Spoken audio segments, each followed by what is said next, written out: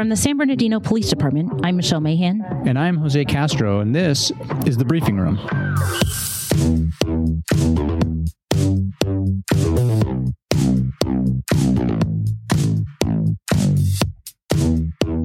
Well, welcome back, everyone, to today's episode. Yes, welcome back. Today, we are going to talk about raves. Oh, yeah. The good, the bad, and the ugly. Yes. And we've seen it all. Woo-hoo. We've worked several raves in our tenure. Party. Yeah.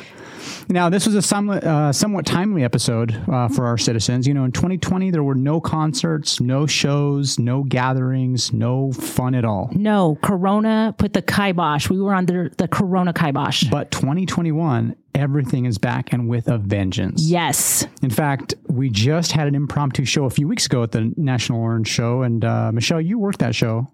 Yes. How did it go? It was smooth. First, real full the rave. First, and it was what was the attendance? 20. It was the day trip rave, and the first day they had just under 20,000, and the second day they had a little over 16,000. So it was a baby rave. Any issues? No, everybody was super cool.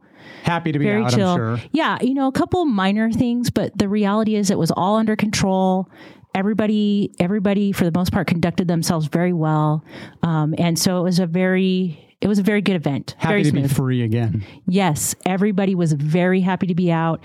Very thankful to be able to come to San Bernardino and have a rave. They missed them, so they're very glad for them. Yeah. Well, before we talk about the upcoming shows, let's talk a little bit about the history, the elephant in the room, if you will. Yes, they did get a bad rap. They have for some onset. time. Yeah. Raves have been around since the 60s, but they didn't really grow into mainstream until the mid to late 80s. Yeah. Okay. And back then they were underground electronic dance music shows, EDM, which is what we still call them, refer to them as. But those shows were in England, and those actually spread across Europe, then came to the U.S., but mostly to the big metro cities, Chicago, New York, L.A. Yeah. And that continued to be the case. And that continued into the 90s. And in the U.S., the shows were mostly, those, quote, underground shows, the ones that are in they were kind of buildings. like little pop-ups. They were kind of almost big trespassing events. Exactly. Too. Warehouses, basements. Yes. Sometimes, and out here we have big open expanses of desert. Right. And some of these evolved into like Burning Man, I think is kind of that kind of now. Correct. Yeah. And because of that kind of pop-up nature, it was there wasn't anybody actually coordinating it in any sensible way. There was promotion through word of mouth because there was no social media or podcasts. Yeah, a DJ, dancers, some ice chests. Here you go. And there was some drug use. Sure. Yes. Mostly acid and MDMA, ecstasy. A little bit of ketamine. And that was usually to enhance the lights and the sounds and all that. Right. And that's pretty much that, and the fact that they were underground shows were where the rave connotation got its bad rap. Right. But they're not underground anymore. No, everything evolves. Yes. People grow up. Right. And safety, liability and safety concerns need to be addressed. Right. So they're no longer underground. No. In fact, the current promoters care about their image and the success of the event. For future events. Well, they're making money, right? This is their livelihood. Yep. They've got entertainers coming in that they have to pay. They're going to collect admission fees and whatnot. And so anybody wants their livelihood to continue. And so the rave promoters are no different. They want you to come, have a good experience, and not experience anything negative. Be safe. Right. Yeah. And so if they don't make a good, safe event, you're probably not going to come back. So they're very concerned about public safety, how best to get people in and out with the least trauma to the local community, to the actual rave attendees. So, they're really refining their program, and they put on a pretty professional operation. The promoters will spend months in advance coordinating with local agencies right, for their presence at the raves. Right. You know, and it's not only the police department, it's fire department, paramedics, medical staff. Yes. They have a world-class medical tent where they're, you know, if there's any issues that arise, they're there to professionally trained staff on site. And that was one of the things that was a feature of the historical raves. Yeah. Because they didn't have any kind of professional organization. It was a pop-up type issue. When people would show up and they would get drunk or they would get high, they didn't have anybody there to take care of their medical needs. And it's not that the promoters are endorsing drug use at all. Yeah, we're not being naive. No, drugs not are at still all. used. And a lot of times too, if it was happening during daytime, there were dehydration issues, But sun exposure. That's the bigger issue now. Yeah. And so the medical tents presence at a rave is a huge, huge advancement. And I think that's a big safety advancement for them, because now somebody gets blisters. They go over to the medical tent and they hook them up with some Band-Aids. Somebody gets chapped lips, go over to the medical tent. Sunscreen. They're giving them all that. Yeah. Water's free. Yeah. They're not gouging for water. Right. And not only that, they have people that go around, at least last rave we had, the day trip event, they had people going around with water bottles that were part of the staff, just kind of spraying down the crowd who agreed to be sprayed. And they got me. And I was okay with it. Just please avoid the radio and the body-worn camera. But they got me, and it felt good. And I appreciated that they were there trying to make sure that the attendees were not getting overheated. So they had misters. I know that they had misters and huge fans. Yeah. They'll bring in shade. You know, so there's a lot of things they do to make sure that you don't have any kind of a medical issue. Now we do ask attendees, you know, please be responsible. And that's something that the rave culture has become. It's become that of acceptance, and they've actually moderated themselves on the drug use. Yes. You know, you hear the term plur a lot. You see it everywhere. And plur, peace, love, unity, and respect is often echoed by the kids. And I call them that because they're so much younger than I am. Yes. The kids that come to these events. And there's actually a plur handshake, and there's a whole culture of this peace, love, unity, and respect. And, you know, what isn't to like about it's kind of like modern respecting others, right? Yeah, a little like a modern hippie kind of an attitude. Like just, hey, come one, come all, dress how you want. Yeah. You know, regardless of what your personal beliefs are, your professional life is like, you're all welcome there. And I say that because you would think ravers and police officers could not get along. Like we would be a little antagonistic, maybe cats and dogs. Yeah. But when we go to raves, we go in there and we do foot patrol. And I'll tell you what, it's like paparazzi. It's surprising they want to take pictures with us. And, you know, it's nice to have that kind of interaction where people, they want to be seen with the police. So not even accepting just of their own attendees and everybody's differences there, but very accepting of the law enforcement presence. And I have to say, I appreciate that. We definitely do. Yeah. Totally. You know, I've been working these events since I was on a motorcycle 15 years ago, and they've grown in size. Yes. They've grown in structure. Definitely bigger. Yeah. Oh, yeah.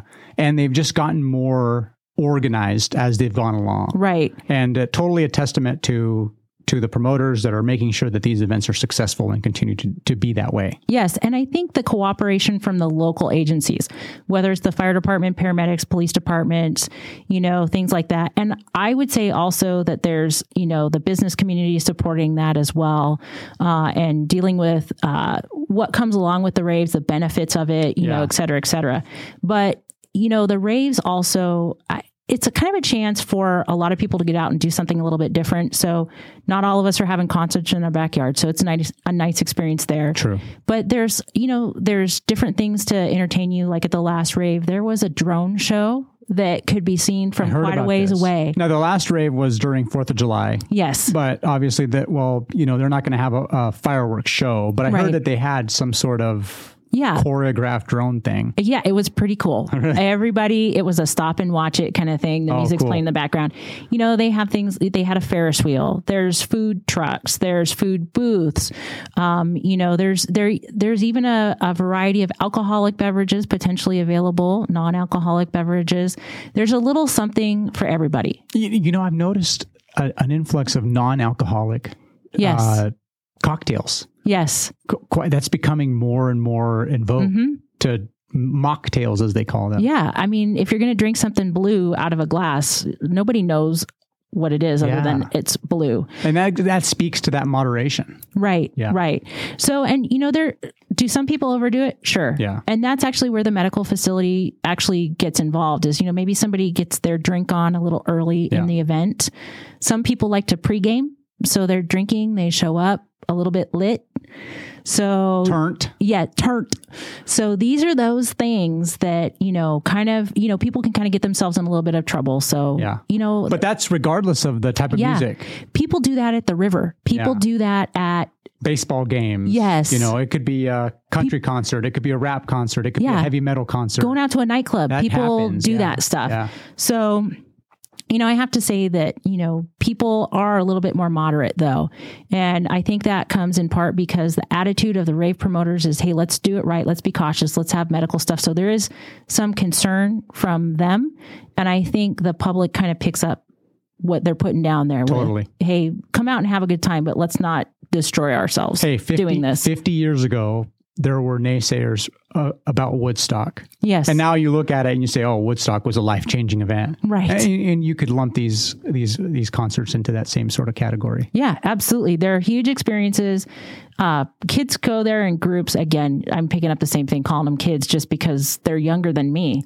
But they go in big groups, they get hotel rooms, things like that. So it's, think back to your road trip with your college friends or your young friends and those same memories. This is how they're making them now. Exactly. You know what? Getting lost, going to a rave, that creates maturity. Yeah. Talking to losing your wallet at a rave. Yeah. Or, you misplace it or something. Talking to the cab driver who dropped you off and, somebody new that you never met or catching a cab with, somebody else, obviously it's Uber, Lyft, whatever now. Yeah. Yeah. But, there's a lot of experiences meeting new people and whatnot. So there's a lot to them. It's more than just music. Well, from July through the end of this year, there's plenty of opportunity to make these experiences. Yes. In fact, there's 8 shows. Yeah, there's 8 shows planned at the Orange Show. Right. Most of them are multi-day shows. Yep. And of those 8, 5 are larger than 80,000 per person in attendance. That's huge. Yeah, absolutely. When you look at a city, we're roughly 215,000 people. Yep. So 80,000 attendees only. That doesn't count. That's minimum of these big ones. Some of them are in the hundreds. Because then they sell at the door. Yeah.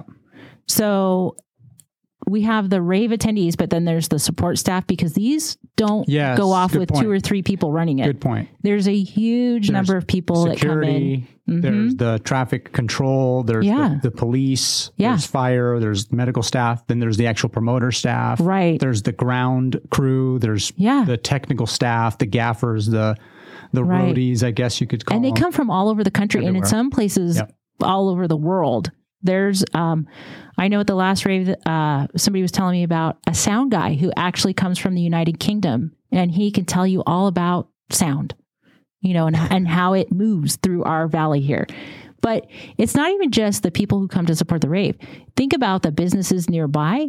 And, if you have a restaurant and that there's going to be a lot of customers that night, you're probably going to have extra staff on hand to make sure you have prompt service. And we let them know beforehand. We go to we have our district resource teams go down to the East Street corridor, the Mill Street corridor, the area around the Orange Show and let them know, hey, we're having a rave. Right. And they make plans accordingly. They kind of limit, some of them will limit their menus so that they can provide fewer options, but quicker options. Right. Some of them will just stock up on everything, like you said. Yep. But they make do. The gas stations will all make top sure off that the they tanks. have for full tanks. Yep. Fill your shelves up with chips and sodas. But we get the citizen concerns, and citizen concerns are police concerns. Yeah. It's just the nature of how it is. Right. So some people love them, and some people are worried about them. Yeah. There's always going to be, no matter what it is, there's always going to be somebody who doesn't like it and naysays. But the biggest issue that I hear is the traffic issue. Yeah. And obviously when you're trying to get 80,000 plus people, it's not that many cars, but it's still a large volume of cars. If you're trying to get that many cars into a venue in it's going to get complicated. Oh yeah. But for those big events, we have large scale traffic plans that are in place. Right. And those are run through our traffic unit. Right. So our motor officers, our traffic sergeant is in charge of the traffic plan. And that traffic plan includes social media blasts. Yes. Digital signs on the freeway to tell, people that are coming to take certain exits that are less congested. Yeah. And then the boots on the ground, the officers conducting traffic control on city streets. That's the most important thing. That's some great exercise if you're an officer waving your arms around. Yeah, you wave your arm in one direction for 8 hours and then you flip them around and wave them the other way. Other direction for another 8 hours. Yes, a lot of reps there. So and sometimes the traffic, it might get a little bit backed up onto the freeway, and so we encourage people definitely pay attention to the signs, but don't forget about your good friend Google, or Apple Maps or whatever mapping system you have. There's several different. Yeah, and definitely check that out. And, if you're coming from another direction, there's nothing that says that you have to all come from the same direction. You might be able to avoid some of that traffic or get through it in a lighter, if you pick a path, have a little bit of a lighter traffic.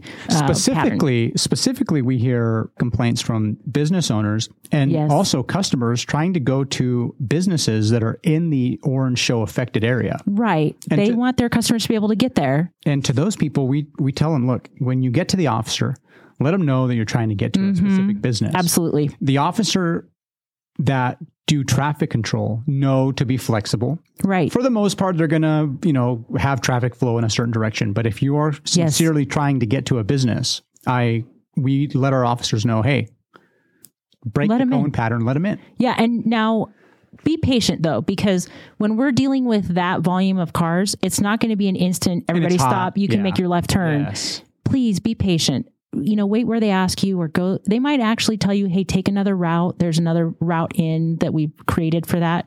So please listen to what they tell you. Yep. And I will say from a police officer's perspective, traffic control is not always fun. No. I've had my boots run over. There have been some serious near misses. We've had officers struck before. Yes, we did recently have an officer struck doing traffic control. Thank goodness he's going to be okay. Yep. So it is a dicey prospect. And so if you encounter an officer that's getting a little stressy, just remember they've probably nearly been hit by a car a couple times. So have a little patience, and we will ask them to also be patient. In briefing, we'll just assign them a little extra patience for them. Right. Yeah. Here's your patience. So, but just, try to bear with it. Everybody's bearing with it. And especially in the summertime, it gets a little bit hot. In the wintertime, it gets a little bit cold. This is Southern California. So we're not super fond of our cold. When I think about it, these next few raves are going to be in the heat of the summer. Yes. 100 plus degrees, humid. But the tail end of these raves are going to be in 25 degrees. I've worked one where it was pouring freezing rain. It wasn't quite cold enough to be snow, but it was freezing. Mm-hmm. And we're going to run the gamut. So be a little patient. And we're always trying to share a little bit of the police officer's perspective on things too. So I want you all to imagine this. You've got your vest on, a heavy belt on around your waist. It's cinched up against you and it's hot. It's, up in the 90s. And so you've got your little white t-shirt on under your vest and it's soaking up your sweat. And, it's hanging out there. It doesn't exactly, it doesn't exactly dry out as the day goes on. So you're here in your nice sweaty t-shirt. Maybe your waistline of your pants is getting a little sweaty. You've been on your feet. Don't forget your Dr. Scholl's shoe inserts, and so, it's a workout for us. Seriously, being on your feet all day, you're sweaty, you're hot.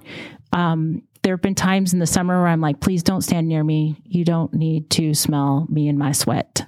So I got shirts from 10 years ago that I'm still waiting to dry out because that's how sweaty they got. Yeah. And your vest, that's when you'll see vests hanging outside of lockers so that day 2 of the rave, you're not putting on a wet vest. And then the opposite of that is fast forward to November, December, where I've worn, a waterproof jacket. Yes. That after 8 hours of being in the rain was no longer very waterproof. Right. I had to throw on a trash bag under my jacket.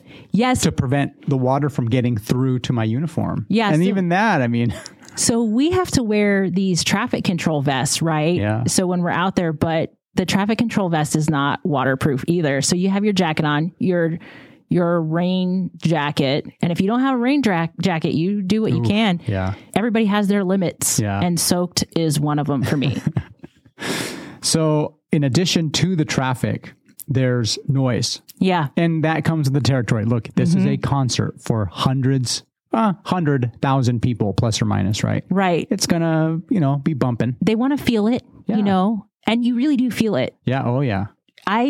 Jose, how many times, we kind of trade around assignments, right? So you might get assigned near the stage and you might be walking around the venue. We kind of try to change it up, and you get near the stage, and I have felt my trauma plate in my vest vibrating, my handcuffs vibrating in my handcuff holder on my belt. And it's like, it's just rattling your bones. Oh, yeah. And if you open your mouth just right, it'll make your throat vibrate too. Like if it's just weird, like the dynamics of sound. Yeah. And so we're all wearing our little foam ear things, trying not to get too crazy, because it is a little bit loud. Oh, yeah. But the promoters understand that that's actually one of the complaints that we get from the surrounding areas. Yep. And they do stuff about that. In fact, over the summer, they had the park-in raves. Yeah. And those were a series of raves where, because of COVID and social distancing, everybody was confined to a little area outside of their car. A little corral, a dance corral. Yeah, it was a little, yeah, exactly. It was a park, and then you had a little corral, and that was your space to dance with your people. And because they were able to have the show same time, week after week, they were able to get some data. Yeah. And remove the variable of, different times of the year, because they were all within weeks of each other. And they noticed that if there was wind 7 miles per hour or greater in any direction, and usually our wind blows a little like northeast-ish. Yeah. But if there was wind that was 7 miles per hour or greater, there were no noise complaints because the wind kind of dissipated the noise. That makes sense. But if there was no wind, that's when they got the noise complaints. Here in the valley, kind of echoing around. But what they did to mitigate that was they actually put these large, like these industrial fans along the perimeter of the rave. Which sounds so crazy. Weird. But if wind makes the sound kind of change. And they pointed them straight up to kind of make like a curtain of air. Yes. And that actually mitigated noise. And so they're going to be playing with these sorts of techniques to try to make it as stress-free as possible for everyone in the area. It sounds crazy, right? But for anybody who's ever slept for graveyard shift and had your family walking in and out of the house, slamming the garage door, clinking dishes, a fan is your sleeper's friend. Yeah, white noise. I'm telling you, it's like a Home Depot fan in my bedroom for when I have to work overnight. And it is a lifesaver. And it means the difference between sleeping through the day and not. So I think that this is a simple fix that might actually really, really be effective. And so we're going to continue on with the experimenting. And I know the promoters are as well. So they really are doing everything they can. And again, think back to anybody who's ever worked graveyard. If you've had a fan or some kind of white noise sound, I think we all see the potential for this to be a really good technique. Totally. And another concern that people have is, hey, you're supplying all these cops, taxpayer expense. They think that.